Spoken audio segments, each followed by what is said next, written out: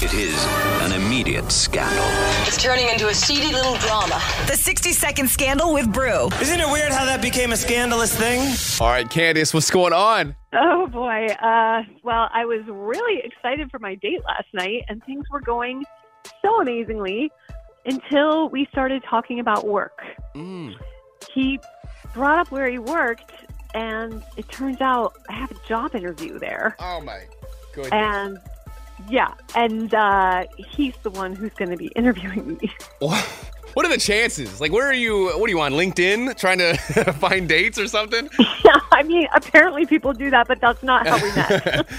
Oh, man. So how do you feel about this? Is it like, do you feel better about it? Or do you feel awkward about it? Like, No, I'm curious. I feel like, I mean, isn't it a human resources violation before I even show up to the interview? I don't know. Man. Like, I don't want it to, I really, really want the job. Like, it would be it's a perfect move for me. It's like, it's a step up into a bigger organization where there's more room for growth.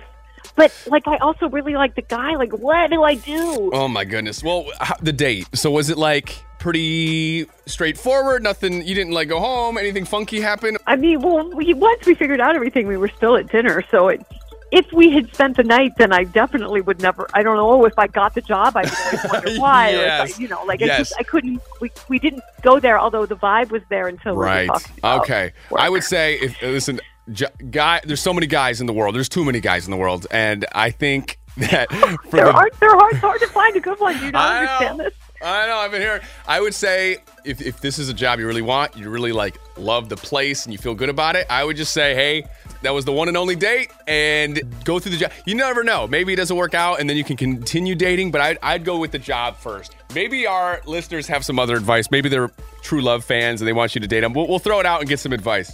Yeah, I definitely need advice, so thank you.